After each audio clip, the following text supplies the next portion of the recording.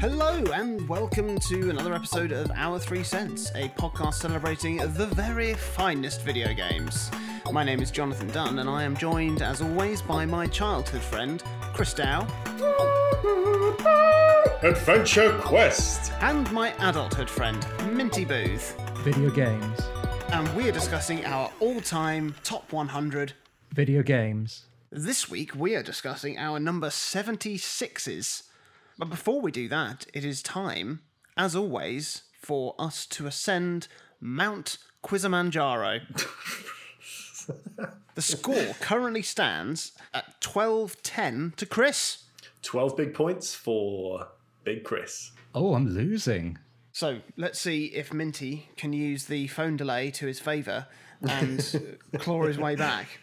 In Super Smash Bros., your opponents are defeated by A, increasing their damage percentage, B, unplugging their controller, Yeah. C, knocking them out of bounds, See, Fudge. And the point goes to Minty Boo. Oh, finally. fuck. Woo. Yeah, clawing it back. Congratulations, you're now only 1 point behind Chris. So what have we been playing this week, guys? I'm still chugging along with Stardew Valley.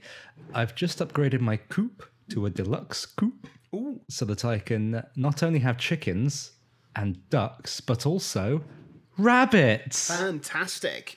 Have any rabbit feet fallen off yet? I don't actually have any rabbits yet, ladies and gentlemen.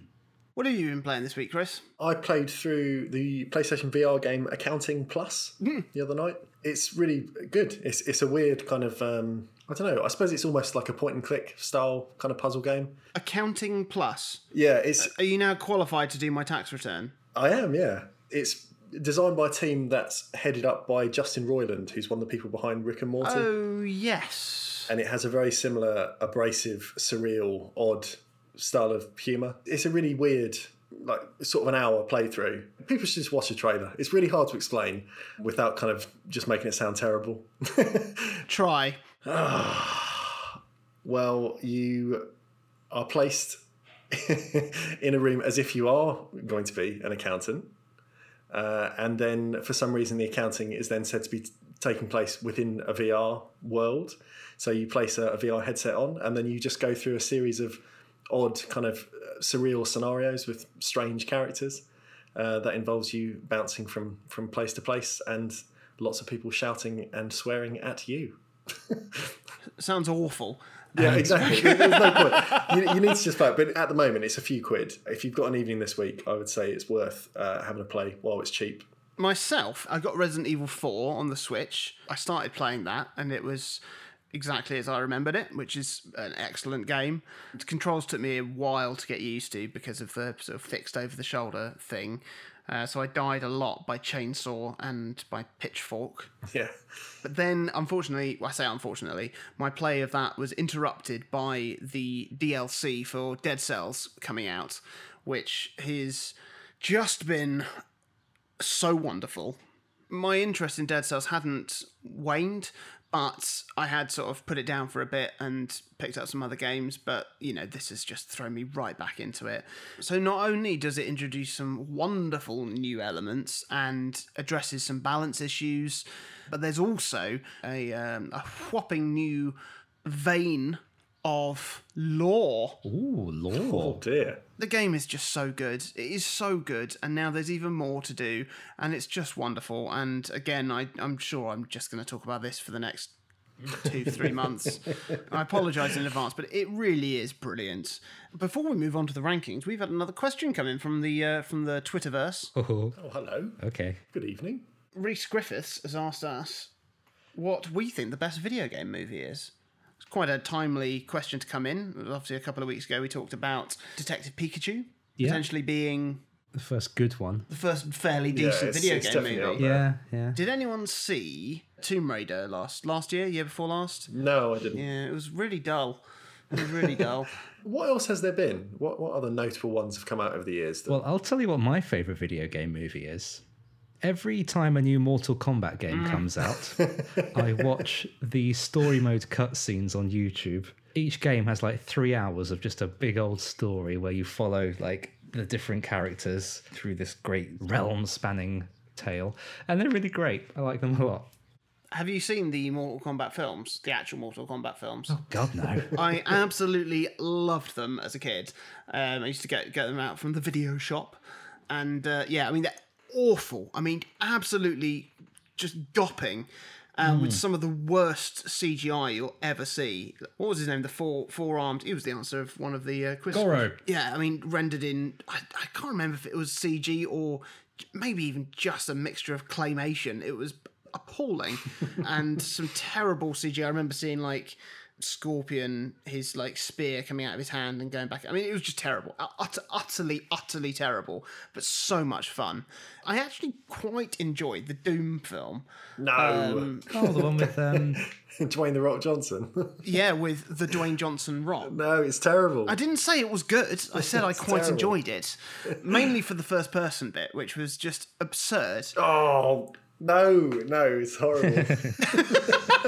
I'm not saying that it was good in any sense. I'm saying that it was quite enjoyable. Unfortunately, I can't dispute that fact because I did quite enjoy it. I mean, the only other ones I can really think about, the Resident Evil films I've seen, I hated. They were poor. Really poor. I mean, I suppose you could sort of not really classify it as one, but Indie Game the movie is obviously about video games and things. But Yeah. that doesn't count because it's not like an adaptation of an existing story.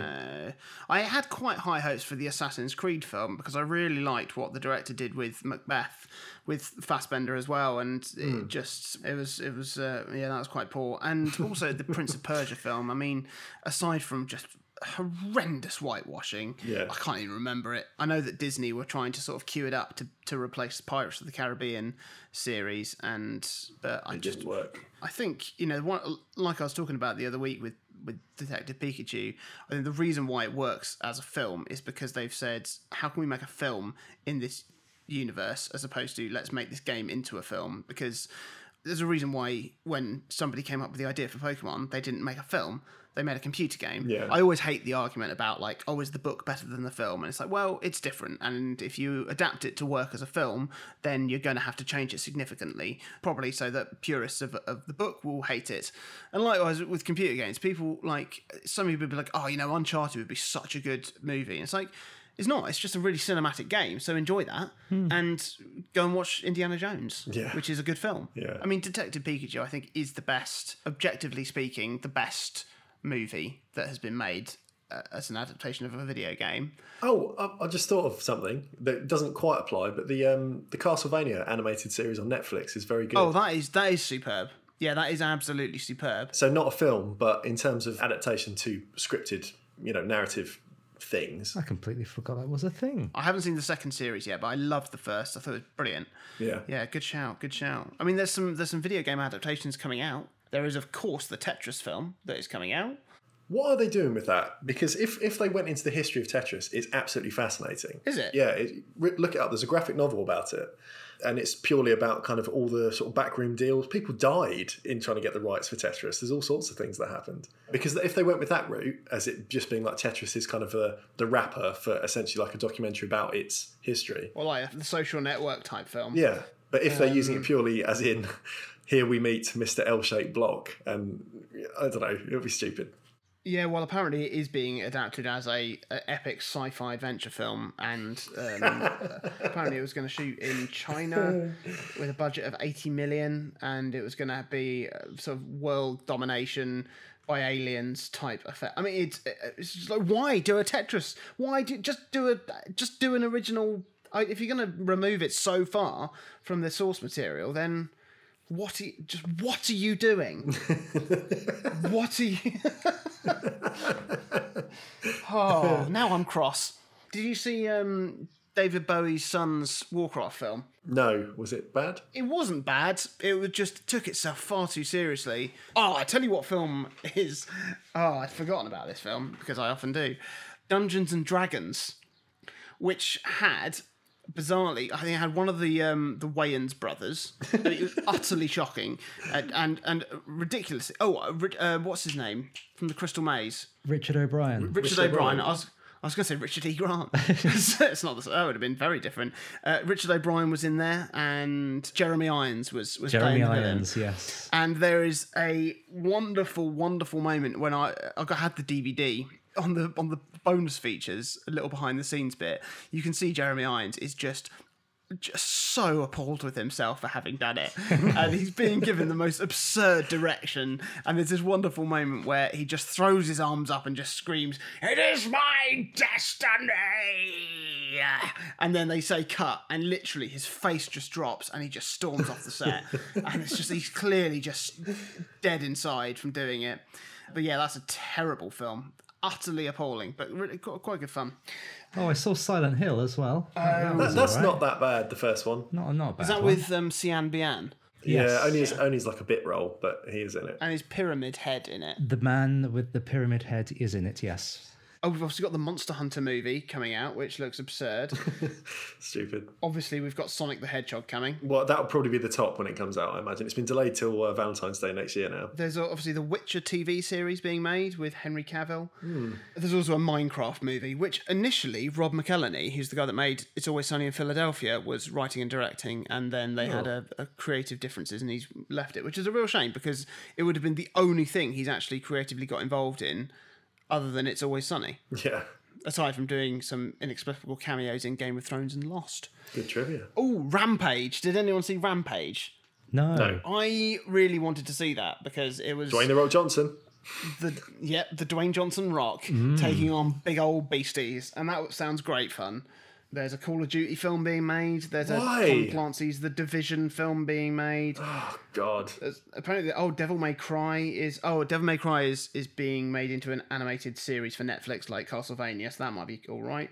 Yeah. There is an Uncharted film being made with apparently Tom Holland attached, but I do think that would be better with Tom Hollander playing Nathan Drake, which would be hilarious. For he is only about 5 foot and he wouldn't be able to reach any of the cliffs. Yeah, a little booster seat. Oh, there was a Halo film in development by Neil Blomkamp, wasn't there? Yes, yeah, that's who was doing it. And being produced by Peter Jackson, but that never ended up seeing the light of day.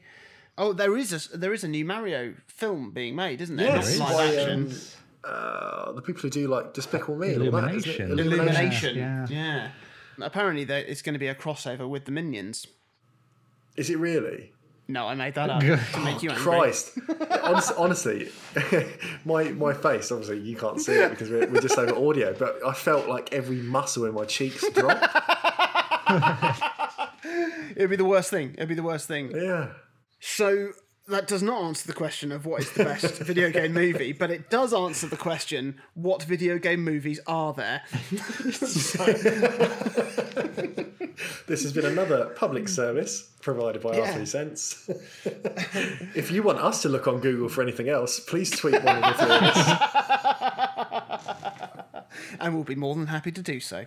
So, moving on to the rankings. This week we are starting with My Game. All right then. So, My Game is a game that we have mentioned already in the podcast. It hasn't been an entry, but it has been a touchstone for some other games. It is a Game Boy Advance game.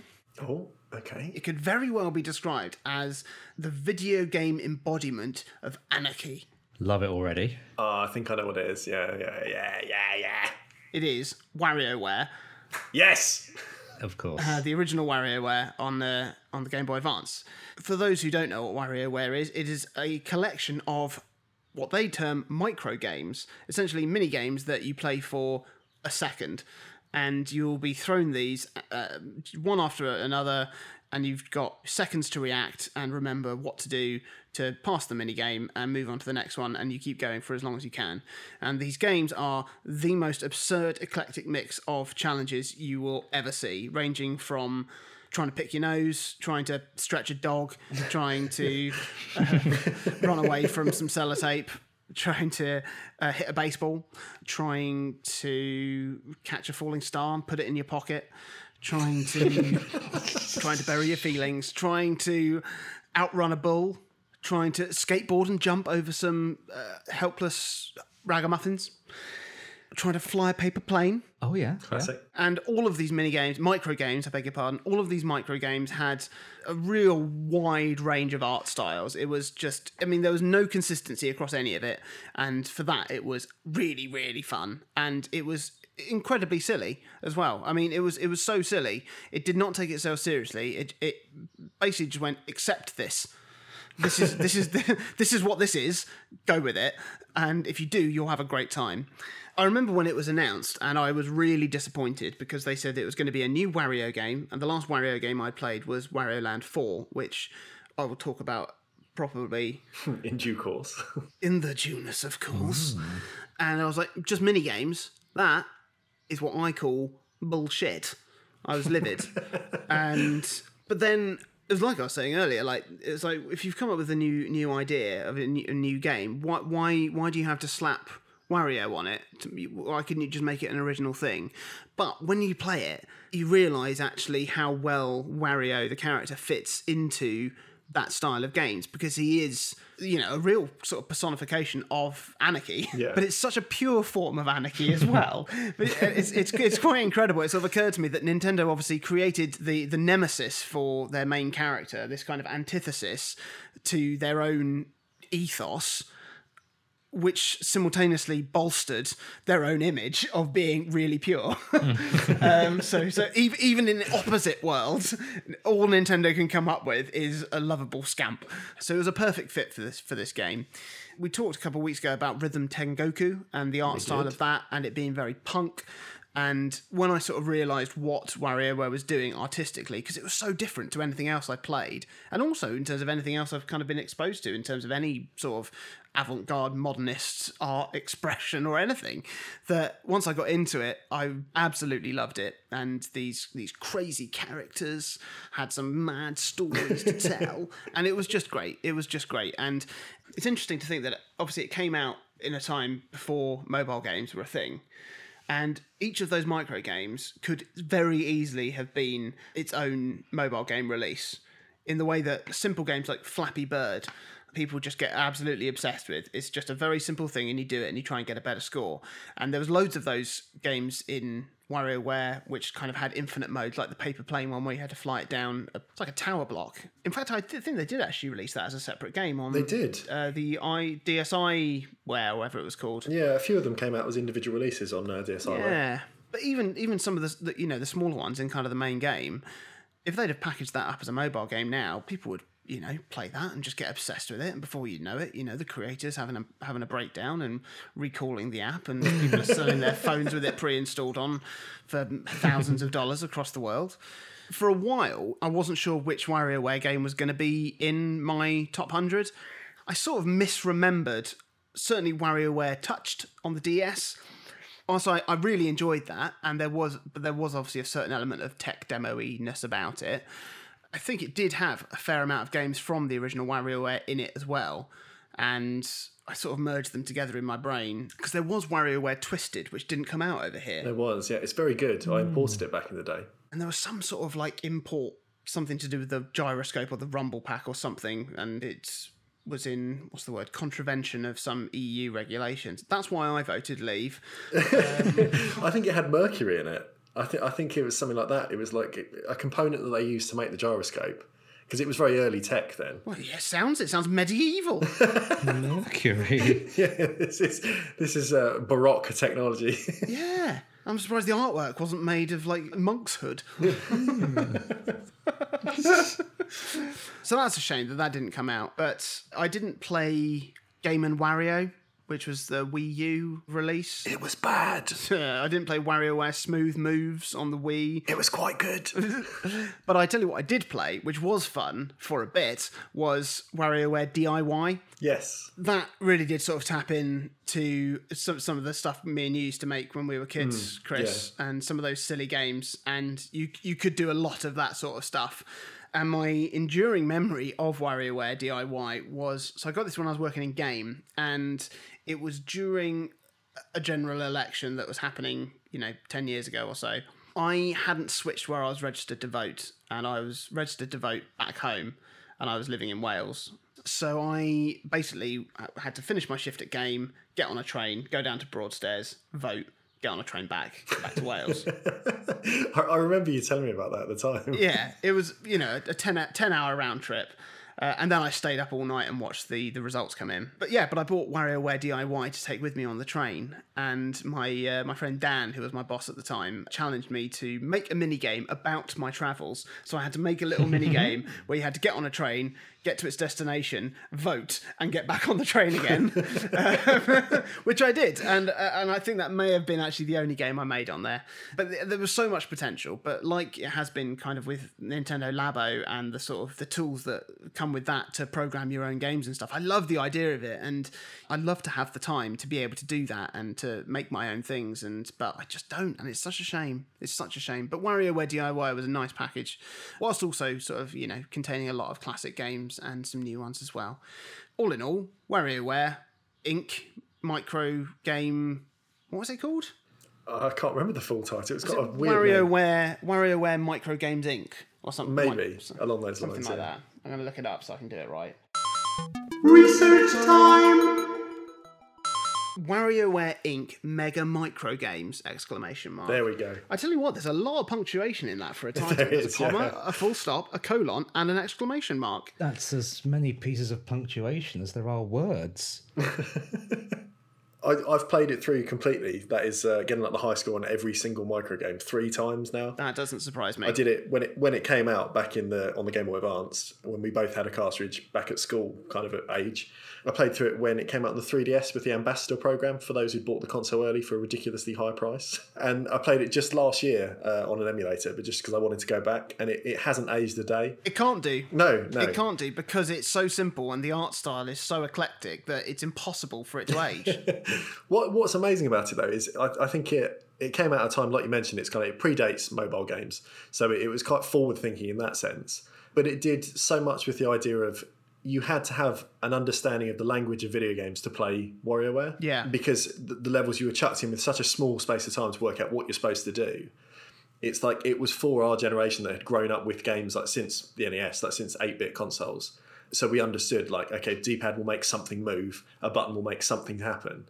It kind of taps into this thing that was just inherent in our whole generation as having played games for years, and just said, okay, we're just going to subvert that 300 times within one cartridge. But it's wonderful. I've got such fond memories of WarioWare. So moving on, we have Minty.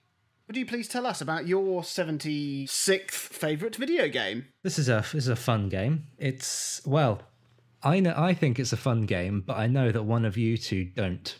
In fact, I know that one of you absolutely hates this game. This is interesting. So I'm not going to tell you the title until I get to the end. Christ. So save up my rage. Yeah. It's doing wonders for my anxiety. Well, if you don't interrupt me anymore, then maybe it'll be over sooner.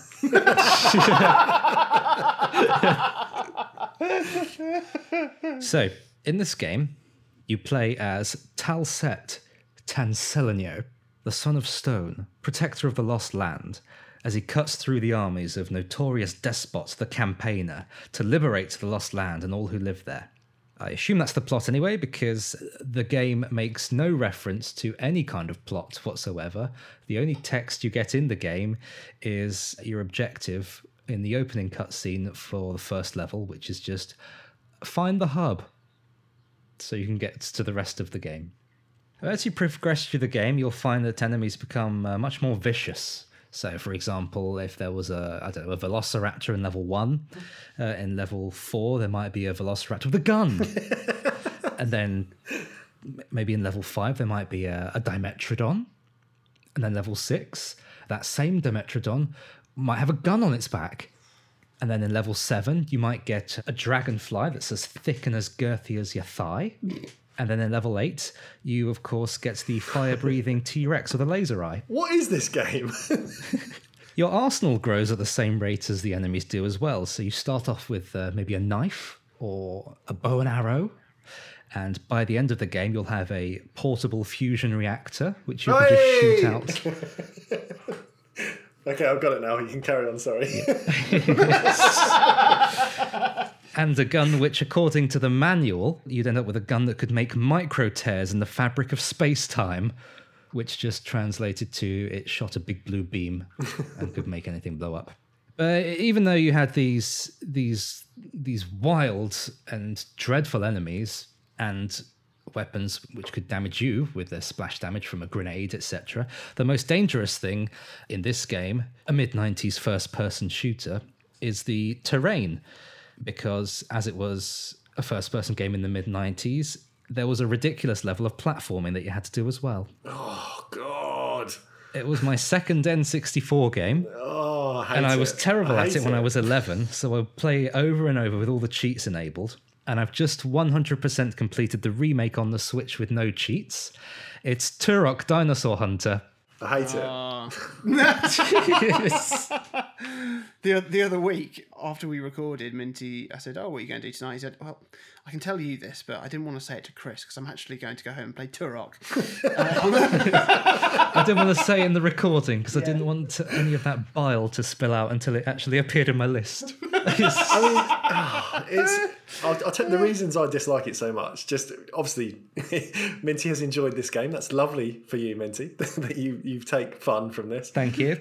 You can't see where you're going. Like, I'm sure the Switch port helps a bit. Yes, it increases the draw distance tenfold. Yeah, because that in itself was impossible. The platforming that you mentioned. Last time I tried to play it a few years back, I was like, "Oh, it can't be that bad. Surely I'll just give it a little go." It is. It's like on the first couple stages, I fell down the same pits 40 times. Yes. And on top of that, the way it controls the N64, because it was so early on, like when GoldenEye came out, it had its control schemes, like a whole selection of them, that everyone could find something which kind of just about worked for them. And Turok had just like, this is what you got. You're going to just use the buttons in this way. And it feels so alien now that I just can't play it. I couldn't play it then, and I certainly can't play it now when I've had years and years of 2 analog sticks or a mouse and keyboard or whatever. Yeah, it's a hateful game.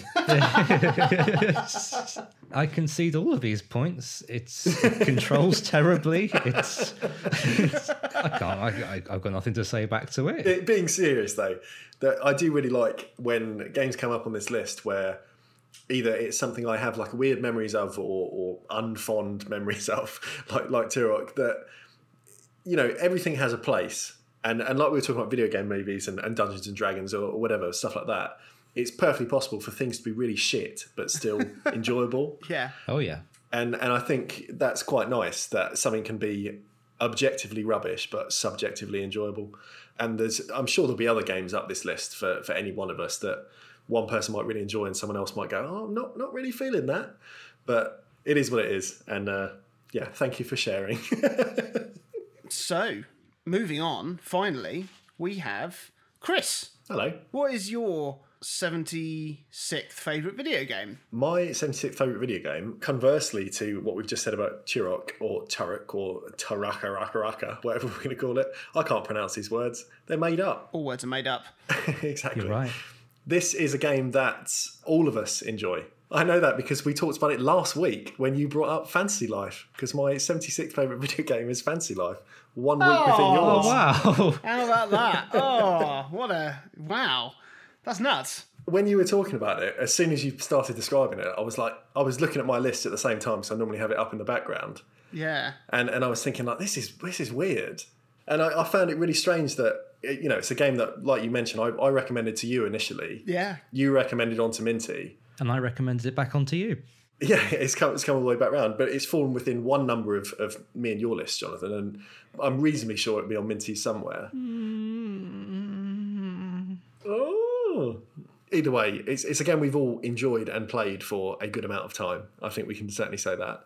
And it's a game that I beat when I was playing it. I'm doing kind of inverted air commas here because I know that you two rinsed it within a point of like wearing a hole through the cartridge.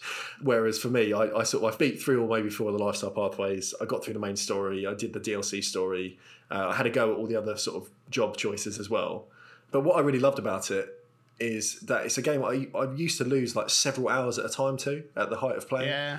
And it's rare that I do that with games. Like even when I'm really into something, I don't generally have these massive sessions. And checking in the last week on my 3DS, it said my average session time for this game was 5 hours. Wow. Oh, boy. That's a big chunk of time to sit down and commit consistently enough to be in your little like ranking thing for the console. And knowing that when it came out, I was working a full-time job in real life as well as my jobs in Fantasy Life. So whatever it was about this game, I felt really committed to just driving through the checklist and kind of just being in it, as it were. And I mean, there's no point going over like the story or the mechanics or anything, because you did that last week, eloquently, if a little sleep deprived. I don't even remember. Exactly. Instead, I tried to work out what I enjoyed about it so much personally. And I think a big part of it is that I mentioned last time about being a really good mobile game, as in like a handheld game that you take with you, because the tasks are bite-sized, they're really simple. It's got a really clear sense of progression, not just because it's got like a massive task list that you're essentially ticking things off, but because like the way you mentioned that it's got these like enemies like the dragon outside the main city or other kind of creatures across the world that you're not strong enough to beat at certain times, but you keep sort of chipping away at. So you kind of see this idea that it's like an indicator of your growing abilities or power or gear or whatever you've upgraded. And it's just really accessible. Like it's a game that I think almost anyone could pick up and get into quite quickly. And it brings together threads of games that I think we've all enjoyed, like having talked about in the past, like Harvest Moon. There's elements of Animal Crossing, there's elements of like top-down action RPGs like Legend of Zelda. And the way the world is set out, there's almost elements of like freeform Western RPGs like Skyrim and other kind of Bethesda games. Yeah. But most of all, like having thought about all this stuff, the crux of what really does it for me, like why I enjoy this game so much, is because it is repetitive, and it's more repetitive than it is sort of deep. But I find like a real comfort to that, and I think that's what contributes to playing it for hours at a time. Yeah. It's like, I think there's a comfort in the world itself in the game being just big enough to feel expansive, whilst also being small enough to be completely navigable without a map necessarily. You know what goes where. Yeah. And I think there's a real fine line to that in games, like having things that are recognisable, having routes that you can kind of memorise, so you feel like you are living through this place. You've got kind of an idea of what's there. And with everything in the game, there's just enough variety in enemy types. There's just enough variety in kind of ingredients or crafting materials, whichever things you need for your lifestyle choices. But it meant that you could probably become quite au fait in whatever career path you chose. So you got really into it without being overwhelmed by it.